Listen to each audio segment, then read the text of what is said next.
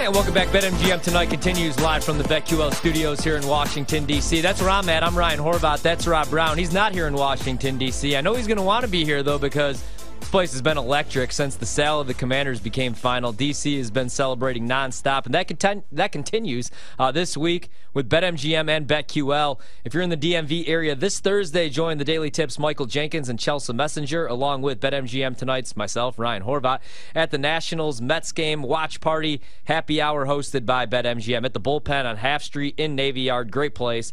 It goes from 6 to 10 p.m. There will be bonus bet drops throughout the event, prize wheel giveaways, and happy hour prices all night long, which is tough to beat. And I'll be there. I'll be there with the Daily Tip. Me, Jenks, Chelsea. Good time this Thursday night. Mets, Nats. Come check us out at the Bullpen. All right, Rob, now it's time. It's a Change My Mind Monday, and I'll explain the rules. It's pretty simple. Our guy Scott Lynn will pop on the mic, our executive producer extraordinaire, and he'll give us a statement, and then we'll try to change his mind. Like, so for example, he'll come on and he'll say, despite all the hype and Hard Knocks, the New York Jets are going to be an absolute disaster. To which I would respond, no, Scott, the Jets are not going to be a disaster. They have a pissed-off, motivated Aaron Rodgers. Last season, he looked like Nicolas Cage in Con Air. He was out of shape. He was eating mushrooms every other weekend. He was speaking at LS. Well, he's still doing all this, but he's motivated. He looks better than ever. I think Breece Hall is going to be just fine coming off ACL surgery. Garrett Wilson's going to win Offensive Player of the Year, and that's a top-5 defense. Sauce Gardner's the best DB in the entire National Football League, and I think it's going to be a regression season from the Bills. I think there's something weird going on in Buffalo. I do think the Dolphins are going to live up to the hype, and I'm out on the Patriots. And then he'd say, you're right, Ryan. I've changed my mind. I'm going to play the Jets to win the Super Bowl 18-1. Boom. It's that easy, Rob. Scott, where are we starting tonight? I was going to say change my mind. Queso sucks and guacamole rocks or something like that, but I didn't want to ignite that fire, Rob. No. I don't, it's not going to happen. Change my mind on a Monday, boys. Pleasure to have you aboard, by the way, Rob. We'll give you a little music bed, and here we go. Give him a little Dave Matthews. Oh, no. A little Dave Matthews. No, 41. I'm getting a lot of trouble if I air Dave Matthews. So we go with generic game show bed. Change my mind on a Monday, and the guest always goes first, Rob. Yes. Trading Shohei might be a bad look, but it's what's best for business. Change my mind, Mr. Brown.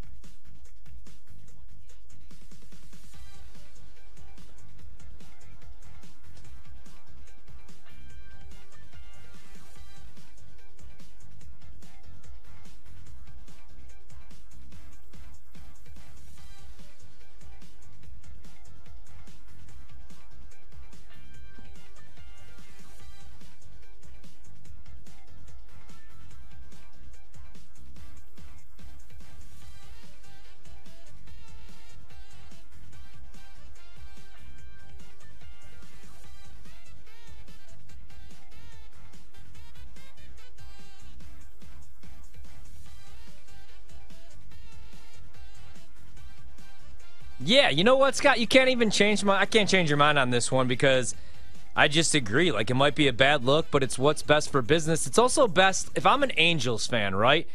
Here's how this plays out. Ohtani is not going to re-sign with your team this offseason. He's just not going to because Mike Trout, I love him, but that's not enough to keep Shohei in Los Angeles because you look at the rotation, you look at the bullpen, I don't love it. You also look at the fact that you're on the hook with Anthony Rendon. He's not going anywhere, and he's played no more than 50 games the last 3 seasons. He's played, I believe, a combined 150. So I think you just trade him because I could say this as a Chicago Cubs fan. Rob, you said something really interesting. Like, the Angels fans are to blame because they keep showing up, they keep buying tickets, and this is the problem that I have with Cubs fans, and I would actually prefer to be a Chicago White Sox fan because at least when the team is bad, they stop going to games. It was so bad when I was a kid that I would go to a local Wendy's, I would get a Frosty, and you would get a free ticket to Comiskey Park because nobody was going to the South Side to watch the White Sox because they were a bad team. The Cubs were a bad team, but people were going. Now, granted, back then they did have Sammy Sosa. There was the home run chase. That was at least fun. But when this team's bad, stop going to games. That's how you get Ricketts and Jed Hoyer to make some moves and spend some money. But when Wrigley Field is packed for a team that's 12 games below 500 in a terrible division, and it's the Bear Snake, and it's just there for the good vibes, then there's no pressure to build a winner. But I think you trade Ohtani because, as a fan, I want prospects back. Like, being a Nationals fan sucks right now, but at least you have C.J. Abrams, you have Mackenzie Gore, you have a bunch of prospects because you weren't going to hold on to Juan Soto. So I would rather just rip the Band-Aid off, suck for the next 4 to 5 years, but build the farm system. Because you never know, man. Like, who saw this coming from Baltimore? Who saw this finally happening for Cincinnati?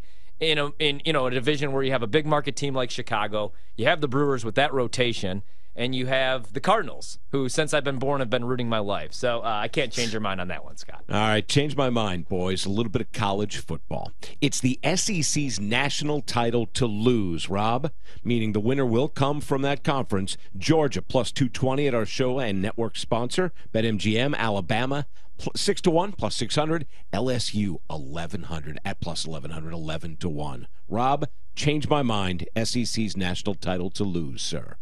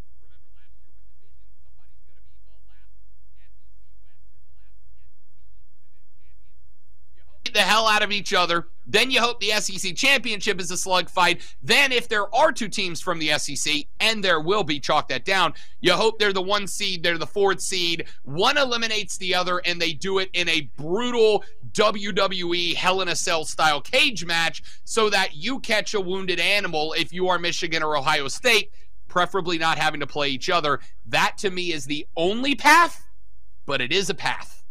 All right, Scott, I'll change your mind, and I'll go with, I think, I've talked about the Pac-12, and I know they play no defense, but I'm going to go to the ACC, actually, and I'm going to talk some Clemson football right now because I think they're a sleeping giant. I continue to talk about them. I love Cade Klubnik. I love him more than I love DJ. Now, I also think DJ is going to have a monster year, but we'll talk about that another time.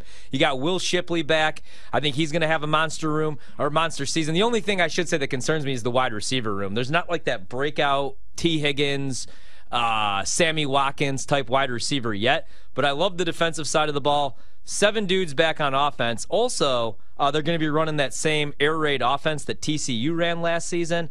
I'm really excited with Garrett Riley calling the plays. He takes over as offensive coordinator at Clemson. He was at TCU the last couple of years. All 4 starters back in the secondary, 15 starters. I really like this schedule. Their toughest games are Florida State and Notre Dame, and both are at home. I'm a Notre Dame guy. I could tell you it's going to be an 8-win season, even with Sam Hartman, unfortunately. And I like Florida State, but I think Clemson gets them. But I do think that they're contenders too, man. 17 starters back from the only team in college football to lead the conference in total offense and defense. I can't believe how good Jordan Travis was. Trey Benson's back at running back. He had, I believe, over 900 yards. Defense is solid, and I really like Mike Norvell. So I think the ACC might be tougher than people are. And I love Pitt.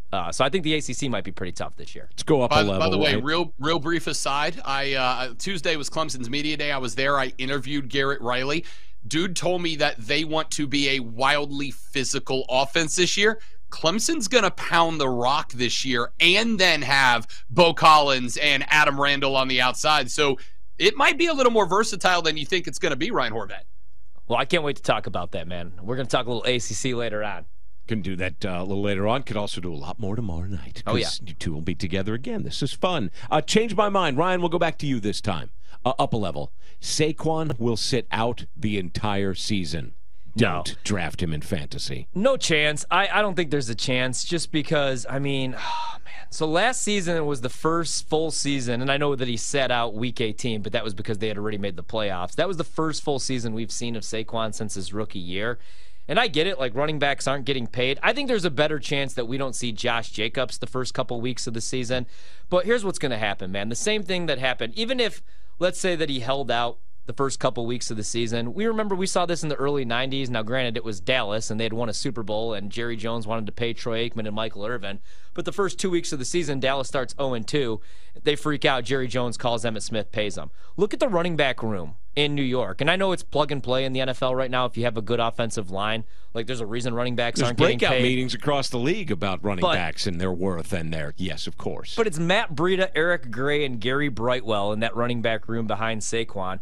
And the wide receiver room isn't much better. You have Darius Slayton. I do like Jalen Hyatt, but I think he's more of a slot guy. Paris Campbell. Saquon is like 75% of that offense because he's not only your running back that rushed for over 1,200 yards, he's also going to give you a minimum of 65 to 70 receptions. So I think they have to get a deal done. This is a big year for the Giants. They made the playoffs last year. I love Brian Daboll. I love their play caller, Mike Kafka, but I think they need Saquon.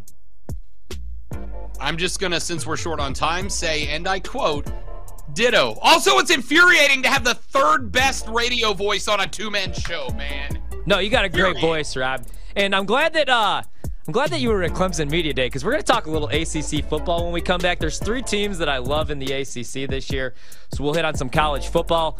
BetMGM tonight continues. Hour number 3, she'll flying by tonight. Rob Brown, Ryan Horvat, our guy Scott Lynn. And somewhere is our new producer on Friday nights, Luke. There he is. Luke Musgrave here tonight, too. BetMGM tonight continues next.